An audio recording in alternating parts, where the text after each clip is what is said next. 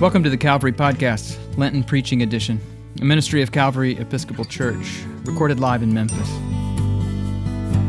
The Calvary Podcast is weekly sermons, but also conversations, reflections, and provocations about the mystery of God and what it means to be human in the world in need of repair.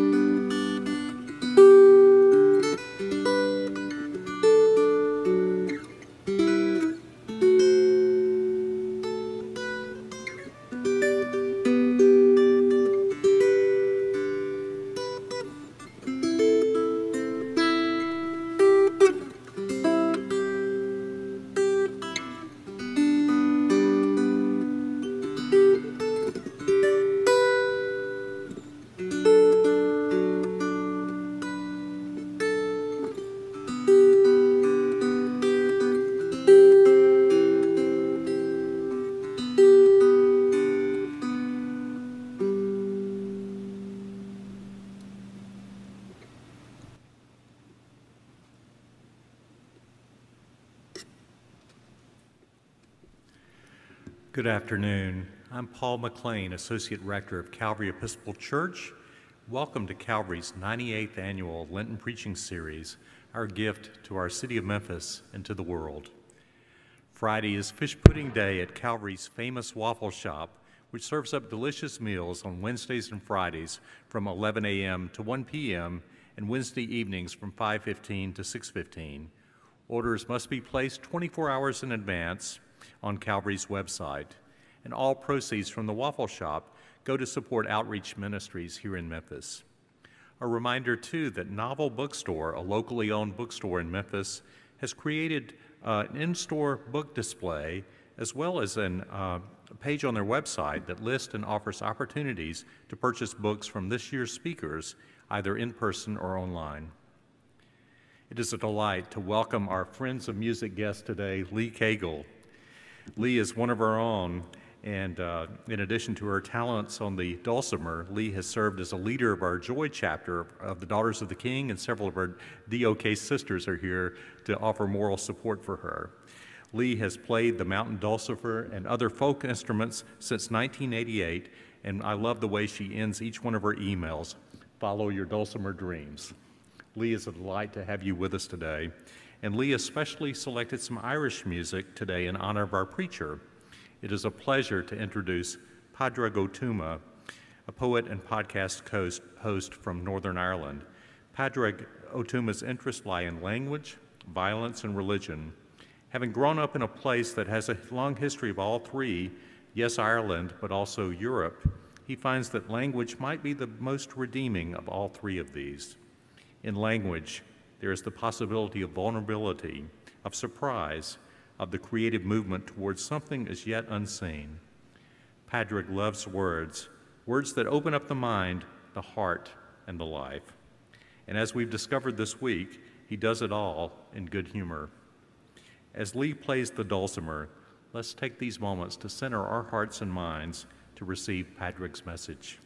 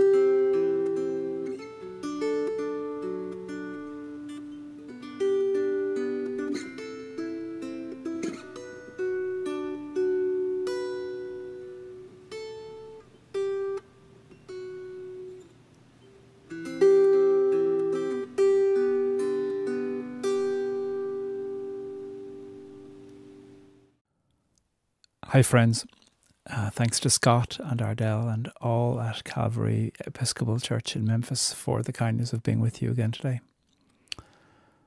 For this session I want to look at a strange text from the second book of Samuel. The first and the second book of Samuel really charts the rise and the fall of King David from seeming outsider, or maybe not, to an extraordinary rise and a catastrophic fall. What do we call him? King David, boy king with a wonder harp, bringer down of giants, subject and dethroner of a weak king, soldier who slayed tens of thousands, abductor of Bathsheba, singer in the house of the Lord, heartbroken friend for the son of his enemy, father betrayed by his son, tender as the night, terrible as the dawn, man after the heart of God, man after the hearts of his enemies. So here's the reading from the second book of Samuel, and it's in chapter 21. Now there was a famine in the days of David for 3 years, year after year, and David inquired of the Lord. The Lord said, "There is blood guilt on Saul and on his house, because he put the Gibeonites to death." So the king called the Gibeonites and spoke to them. David said to the Gibeonites, "What shall I do for you? How shall I make expiation that you may bless the heritage of the Lord?" The Gibeonites said to him, "It's not a matter of silver or gold between us and Saul or his house. Neither is it for us to put anyone to death in Israel." David said, "What do you say that I should do for you?" They said to the king, "The man who consumed us and planned to destroy us so that we should have no place in all the territory of Israel, let 7 of his sons be handed over to us, and we will impale them before the Lord at Gibeon on the mountain of the Lord." The king said, "I will hand them over." But the king spared Mephibosheth, the son of Saul's son Jonathan, because of the oath of the Lord that was between them, between David and Jonathan, son of Saul. The king took the 2 sons of Rizpah, daughter of Aiah, whom she bore to Saul, Armoni and Mephibosheth, and the 5 sons of Merab, daughter of Saul, whom she bore to Adriel, son of Barzillai the Mahothalite. And he gave them into the hands of the Gibeonites, and they impaled them on the mountain before the Lord. The 7 of them perished together. They were put to death in the first days of harvest, at the beginning of barley harvest. Then Rizpah, the daughter of Aiah, took sackcloth and spread it on a rock for herself, from the beginning of harvest until rain fell on them from the heavens. She did not allow the birds of the air to come on the bodies by day, or the wild animals by night.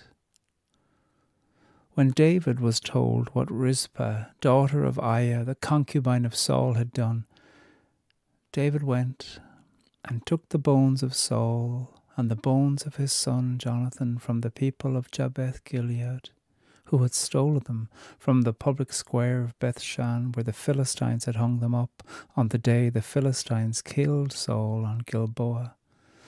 He brought up from there the bones of Saul and the bones of his son Jonathan, and they gathered the bones of those who had been impaled. They buried the bones of Saul and of his son Jonathan in the land of Benjamin and Zelah, in the tomb of his father Kish. And they did all that the king commanded. After that, God heeded supplications for the land.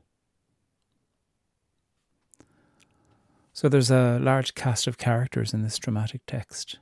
The main ones, David, the king, and Saul, the previous king, a weak man who had been married to 2 wives, the first of whom was Ahinoam, and the second of whom was Rizpah. And there's an event, a famine, and David is trying to figure out what to do about the famine. And his question seems to be, what caused it? In the first year, he'd asked the people, are there idolaters among you? The second year, transgressors? The third year, are there men among you who boast of giving, but you don't give? All of these questions are answered in the negative. So David went to find some information, and the oracle or the priest blamed the fact that there had been war made on the Gibeonites. And really, the notion of causation, that a famine grips a land because of a former leader's wrongdoing, is something to query. It's a strange thing to find in 1st and 2nd Samuel. This kind of causation doesn't really appear elsewhere. Chapter 21 to 24 of 2nd Samuel are kind of seen as a coda to the rest of the texts. So I wonder, did the oracle tell the king something that the king wanted to hear? Or did the oracle tell the king something that the king needed to hear? Was he a spin doctor or a brave one? I don't know. Anyway, so King David contacts the Gibeonites, and King David asks them to come for a parley. Saul had treated the Gibeonites terribly, close to genocide, the way that they talk about it. There seems to be no historical record of that, but there's hints of it at various times. David had no love for Saul, but something important to say is that David, the new king, loved the son of Saul, Jonathan. Some say that David and Jonathan were lovers. Others say they weren't. What's clear is that they loved each other. Your love was more wondrous to me than the love of women, is what David said, lamenting the death of Jonathan. And Jonathan and Saul had died in battle. So when the Gibeonites come to negotiate, it's really best to visualize Tony Soprano. David says to them, "What shall I do for you? How can I make an offering that you may bless us?" And the Gibeonites say, well, it's not a matter of money, really. And neither is it a question of us saying who lives or dies where. So everybody knows what everybody's hearing. Who do you want killed is what's on David's mind. And they say, well, you didn't like Saul, neither did we. He was an abomination to us in the wars. He had 2 wives, we understand. So from among the male descendants of these wives, give us some bodies. 7, that nice number of perfection. And they say what they're going to do. We'll impale them in Gibeon on the mountain of God. David says, done. Now there were at least 8 male descendants. So David had to choose 7. And he chose 7, sparing the life of his best friend's son, of Jonathan's son. And the Gibeonites, once they had the bodies, or they weren't bodies, they were the living people, they said, oh, we said we'll impale them on the mountain of God at Gibeon, didn't we? Maybe we'll impale them in the city of that old bastard king. No, they don't, and they probably wouldn't have gotten away with it. But it's this taunting way that's happening amongst these people for whom these kinds of theatres of revenge are something to play with in terms of the atrocity of location and place and the desacralizing of place and body. All those 7 die together. The sins of the father are heaped on the heads of the innocent offspring. What age were they? What futures did they have, and what did they think of their forefather? What lamentations went up for them? The famine went on. This is no way to end a famine. Did David take pleasure in doing this? Did he want to assert a certain kind of power or manliness by destroying almost everything of his enemy? It's often read that between David and Saul a great jealousy existed, and it's usually portrayed that it came from Saul. You know, the song said Saul killed his thousands, but David killed his tens of thousands. So the imagination really is that Saul's jealous. And psychoanalysts tell us that jealousy is where a person says, I want to be included in getting what you're getting. I feel left out. But envy is, I want to destroy you. So I think David was filled with a certain kind of envy, even after Saul was dead, perhaps wanting to destroy the male bloodline of his former enemy.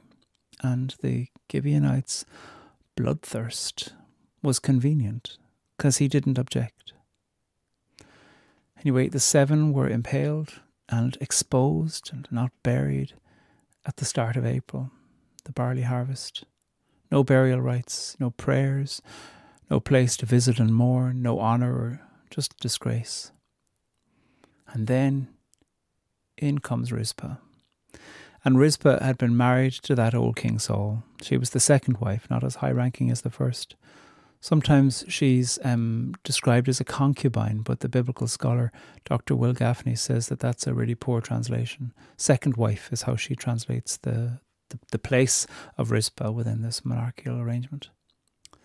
At no point does Rizpah speak at any point in the text, but what she does is louder than words.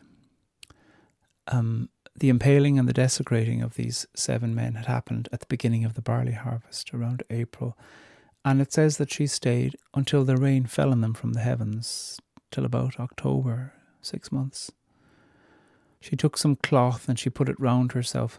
The verb used for stretch here is usually used for tents, so it's likely that she made a kind of a lean-to to shelter from the sun under. And it says that during that time she kept the birds of the air away from the bodies, and then during the day, she did that during the day, and she kept the wild animals away at night. Day and night, 6 months. To kill like this is a desecration. And to collude like this in the setting up of a killing is a desecration. And to blame the children for the sins of the parents is a desecration. And to display the bodies like this is a desecration, a torture. To display the bodies like this is a torture too for all who loved these men. Of course, there's no causation as to the reason why the famine was there in terms of that. But if there was, this kind of behaviour would have warranted it, from the bloodthirst for revenge from the Gibeonites and for the weak collusion from David. So news reaches David that Rizpah, who was the widow of the hated King Saul, and possibly she had been taken as one of David's wives after Saul was dead, news reaches him what Rizpah is doing. And it isn't just that David had allowed this desecration to happen.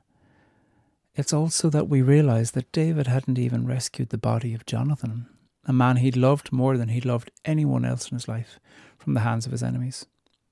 He hadn't treated the corpse of King Saul, the king he hated, with dignity, but he hadn't even treated his closest friend with dignity. So what was this? This whole story, is this whole story some kind of metaphor for trying to face David with the fact that he needed to do his duty to the king he didn't like, but the son of the king who he loved? It's a terrible metaphor if so. But if so, it does show us what toxicity looked like for David, where you don't even treat those you love with love, where your integrity leaves you, and where you collude in atrocity. I don't think lots of us get to that stage. I don't think lots of us have that kind of power where we can cause such devastation with our chaos. But here the writers show that David, as king, they show him as a man who can't cope with his own chaos. And rather than only punishing himself, he becomes complicit in spreading chaos all around him through the throne of his power. And Rizpah's actions change him. David sees in Rizpah that she lives in honour amidst all the wreck of the dishonour that his dishonour has done. David goes and gets the bones of Saul, the king he didn't like, and Jonathan, the son of Saul, whom he loved, and the remains of Saul and Jonathan, as well as the remains of the 7 men whose murder he's been complicit in, and he buries them. It took all of this to bring David to honour. And I think this is the strange message of this text. It's saying that what happened for David, he didn't grieve, he turned poisonous, and the earth stopped giving in order to get his attention. In a way, he's like Demeter lamenting for Persephone. The earth goes dead. But he's definitely not like her, because he is colluding with murders all along. The Greek myth of Demeter and Persephone implies that the earth goes into mourning with the mourning of Demeter because her daughter has to go into the underworld for 6 months a year, down to Hades, with Hades. But the Hebrew narrative here shows that wars happen when leaders can't pay attention to their own chaos, when they are caught up in the destructive power of listening to their own envy without wisdom, and that wars are played out on the bodies of people they hate and on the families of the people they hate. So this, in a certain sense, is a message to people who carry power. Pay attention to your private chaos, the text is saying, because death has been committed by people who won't face their failures. And so much of the narratives of 1st and 2nd Samuel paint the picture of who is David. I gave that kind of list of some names that I'd give to David at the start. And it's a question throughout 1st and 2nd Samuel that's narrated in sometimes confusing parallel narratives. Sometimes he's an innocent with a harp, and then the next chapter he's wrestling wolves or lions or tigers, or sometimes he's loyal to Saul, and other times it looks like he's always been plotting to dethrone him.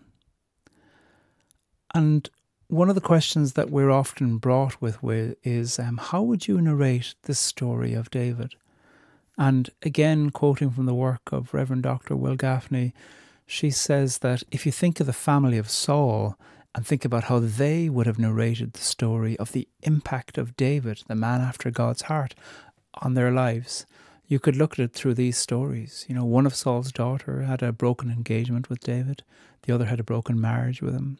The son had an intimate relationship with him and died in a war started by these kings. And then Saul, the focus of all this male energy and envy, seems to go mad before he dies in the same war as Jonathan. And then one of the daughters of Saul has 5 sons who were murdered by David in some kind of blood revenge. And the second wife of David has 2 sons murdered by David, some kind of blood revenge as well. So how would they tell the story of the life of the king who was the man after God's heart? Was David hunting God's heart? What would he have done with the heart of God if he'd caught it? I do hope that David was after God's heart because he needed it. He needed a new one.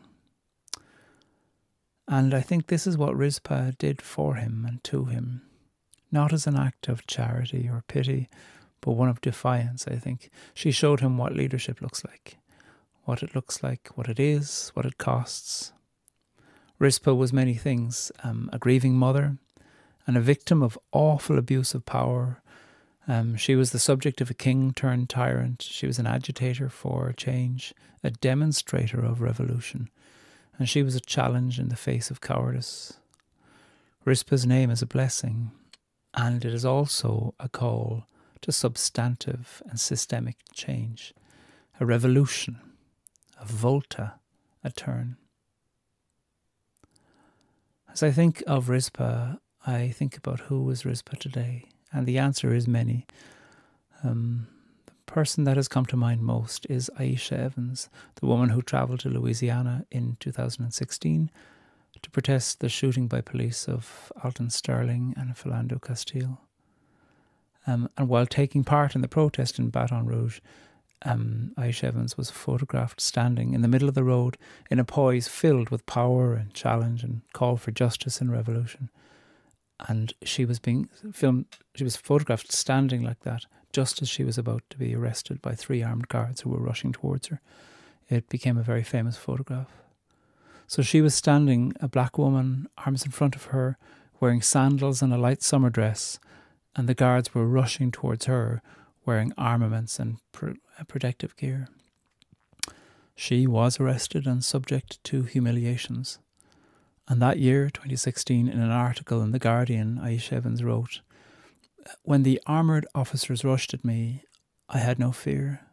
I wasn't afraid. I was just wondering, how do these people sleep at night?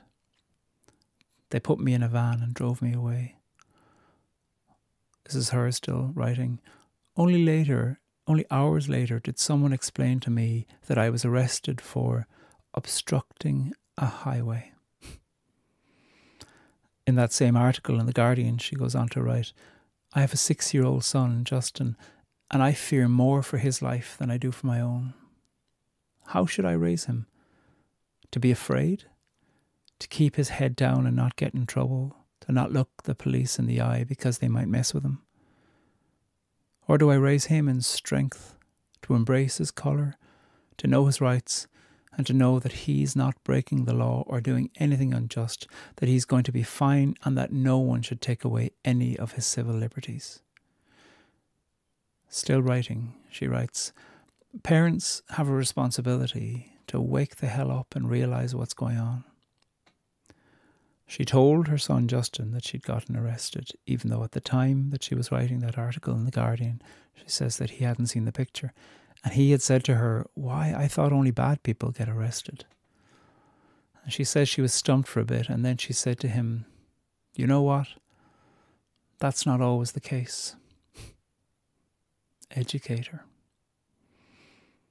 Aisha Evans writes about systemic racism, and she's critical of the Clinton and Obama administrations as setting the ground for some of the laws about what happened during the Trump administration. Tracy K. Smith, who was then Poet Laureate of the US, wrote about Aisha Evans in her book Wade in the Water, a poetry book, which was published by Grey Wolf in 2018.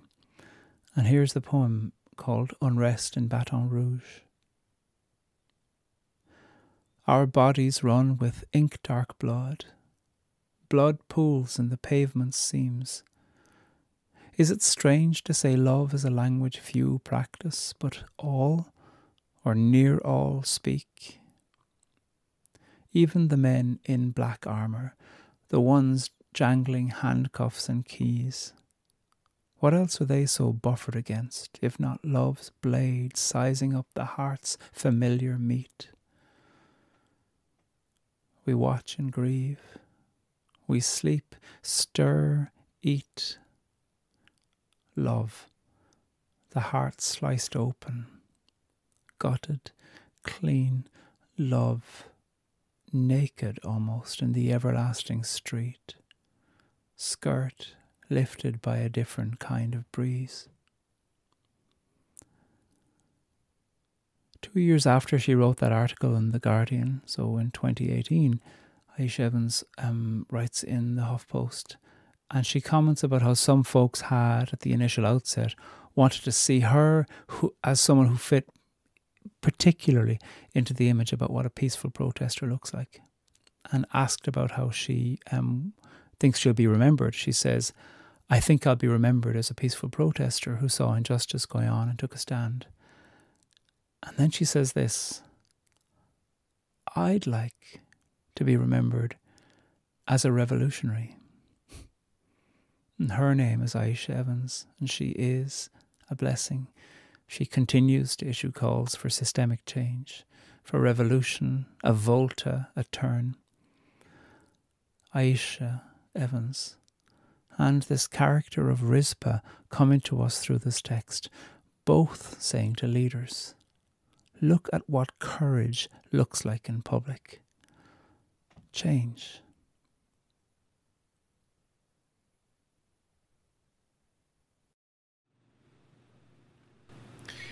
Thank you, Padraig, for that thoughtful and challenging message and for breaking open Scripture for us in new ways this week. May the peace of God, which passes all understanding, keep your hearts and minds in the knowledge and love of God and of His Son, Jesus Christ our Lord, And the blessing of God Almighty, the Father, the Son, and the Holy Spirit be among you and remain with you always. Amen. The Calvary Podcast theme music was composed by Spence Bailey. Special thanks to Robin Banks, Director of Communications at Calvary, and Heidi Rupke, Lenten Preaching Series Coordinator. And thanks to you for listening.